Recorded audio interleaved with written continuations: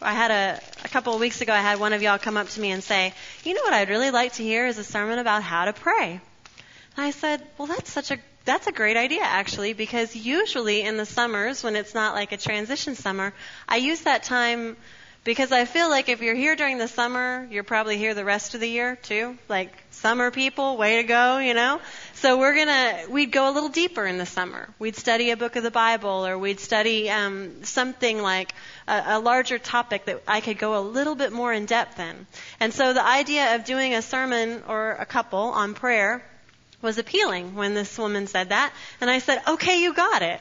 And so if you ever come up and say, hey, maybe you should do so-and-so, well, maybe I just will. I get a lot of good ideas from y'all. Or maybe I won't. I don't know. I don't want y'all to be like, I told Pastor Laura to preach on clowns and she didn't do it. Okay, so we're going to be in Matthew 7. This is one of my favorite chapters. Matthew 7 is so rich. Matthew 7, verse 9. I always invite y'all to bring your Bibles. If you don't have one, I'm going to read it to you anyway. But if you do, get them out and turn to Matthew 7, verse 9. There might be some under the seats too. You parents, if your children ask for a loaf of bread, do you give them a stone instead? Or if they ask for a fish, do you give them a snake? Of course not. So if you sinful people know how to give good gifts to your children, how much more will your heavenly Father give good gifts to those who ask him? This is the word of God for the people of God. Thanks be to God. So I think the most important thing I could begin with in talking about prayer begins before you even bow your head, before you close your eyes, before you say a single word, and that is how you approach God. Because before you begin to pray, all of us have an idea of who it is we're talking to. The problem is, a lot of times we're not talking to the person Jesus said we'd be talking to. A lot of times we're talking to a stern principal or an angry judge, or we're talking to someone who we think isn't even really listening to us. We have this idea of God that may or may not be right. And depending on who we think God is, if I think God is that judge, then the way I pray will be to talk to the judge about why I'm really wrong and I'm really sorry. If I think that God isn't really listening, doesn't really care, then the way I'm going to talk to God might be I don't. Because what does it matter? If I think, God has been keeping a record of my wrongs, then all I'm going to talk to God about is all the things I've done wrong. But Jesus talks about food, about feeding people, and he talks about being a parent. And long before I was a parent of actual children, I was a parent of pets. Did any of y'all do that? Like, try it out on the pets, right? Can I take care of 2 cats? And that's what we did. We had 2 practice cats, right? We adopted them. They were stray cats. They came up to us. We were newlyweds. And this little pregnant stray, it's always a pregnant stray, y'all, came up to us. And we weren't supposed to have pets in seminary in this housing, but we were like, well, it's a cat. And we knew the landlord, so we were like, we're going to do this. And she was like, I just don't know about it. I'm like, okay. So we had our secret cat who had secret kittens, and we got home, so they would run across our apartment floor. We lived in a small apartment, and the neighbors downstairs, I don't know how kittens make this much noise because they're little, but it sounded like tiny galloping horses. And the neighbors were like, are the kittens playing with like a ball or something? We're like, oh, they're really loud. We're really sorry. But then they had a baby later, and so it all evened out for all of us. So we got homes for 4 of the kittens, and we kept 1. And so we had Emma, who was the original stray. Emma got the name that Anna might have gotten were it not to have gone to a cat. I don't believe in naming people after pets, although I may tell you someday I am actually named after a pet of my mother's. So that's why I don't believe in it. So Anna was named Anna instead of Emma. And then we also had Bandit. Well, there was no danger of Leah getting called Bandit. So anyway, Emma and Bandit. They've been our cats for years, almost 10 years now. And when I watched them eat, one day as I was watching them eat, I was thinking about this scripture.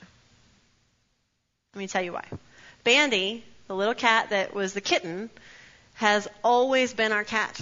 And so when she is hungry, she will meow to us. We will get a scoop of food, and we will feed her.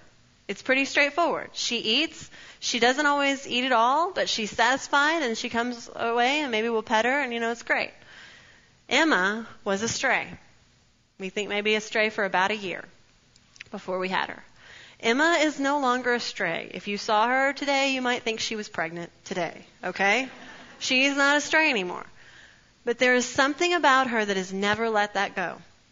And so, unlike Bandy, who has known us as her parents, her owners, Emma knows the hardships of life. And so every morning, y'all, I was up at 6 a.m. this morning. I've had this cat for 10 years. When she saw me get up, she started throwing herself at the door. Just absolutely, and that's kind of frightening because she's kind of big.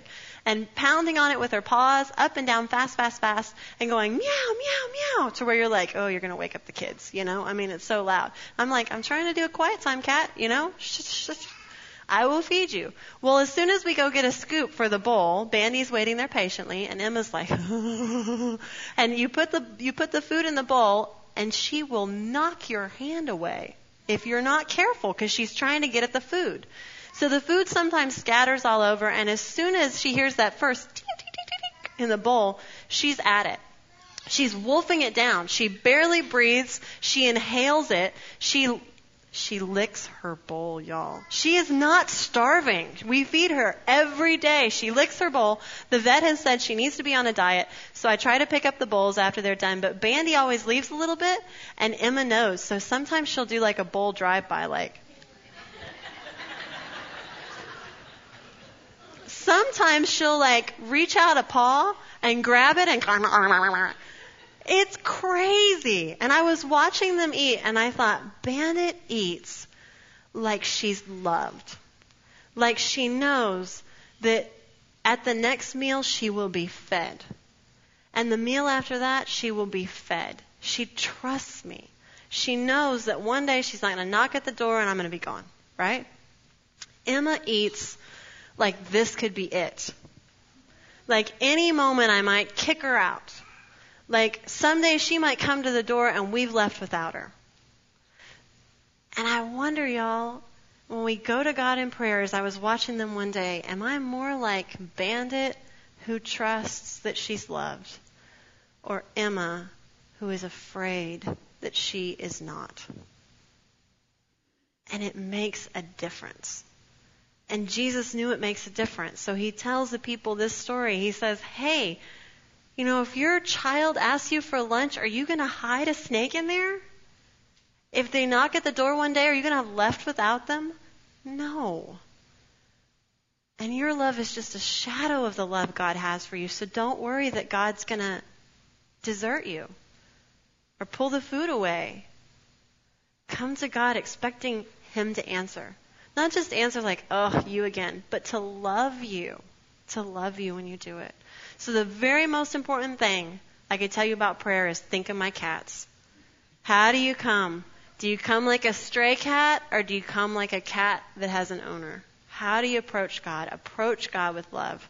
So once you're there, your head is bowed, and you know, you don't even have to bow your head to pray. Did y'all know that? I have said prayers with people. Sometimes you're on the phone, you get a call, and I'm like, okay, let's pray. You're driving, I'm driving, don't close your eyes. You know? And we pray on the highway. I pray by the pool. You can pray anywhere. You really can. You don't have to. Nobody has to know you're doing it. Whoa. It's crazy the way you can pray. But when you do pray, now think about it. When these kids were up here talking to me, when my kids asked me, like they said, hey, can I eat the M&Ms? Did Anna say, oh, most glorious and blessed Mother, who has provided for me from the bounty of thy gracious goodness, might I have a small meager portion of this joyous candy? Did she say that to me? Why do we do that with God? Why do we do that? Why do we use different words than what we normally would use? In the office or with our kids, why do we think, oh, it's God, so I better brush up on my King James English? You know, that was their normal language, y'all. When the King James Version of the Bible was written hundreds of years ago, that was amazing because it was in the language of the people. Speak your language. Use your real words. I've had people say, I don't know how to pray. Just start. Just start talking to God, because if God cares about us and loves us, he doesn't want the words. He wants us talking to him, our hearts. So don't worry about the words. The second thing is the heart. A lot of us think, well, I'm going to talk to God about the approved things. But the stuff on the list of emotions I should not be feeling, I'm not going to talk about. And I know this because I was talking to a young lady in San Angelo. She was having a hard time forgiving somebody. And we were talking about it after worship, and I said, have you prayed about it? She was a new Christian. And she said, well, no, because I really don't want God to know about this. Now, y'all laugh, but we do that, don't we? We do that too. We think, well, if I don't talk to God about this, maybe it won't be there, right? So all the emotions that we think, I shouldn't really be feeling this. Maybe we're angry. Maybe we're angry at God. And we know, we shouldn't be angry with God. So we just don't say anything to God. I think God wants to hear that. I think when we have doubts, we're Christians, right? We shouldn't have doubts. That's crazy. Of course we'll have doubts. When we have doubts, we should talk to God. When we're afraid, and I know it says in the Bible, don't be afraid.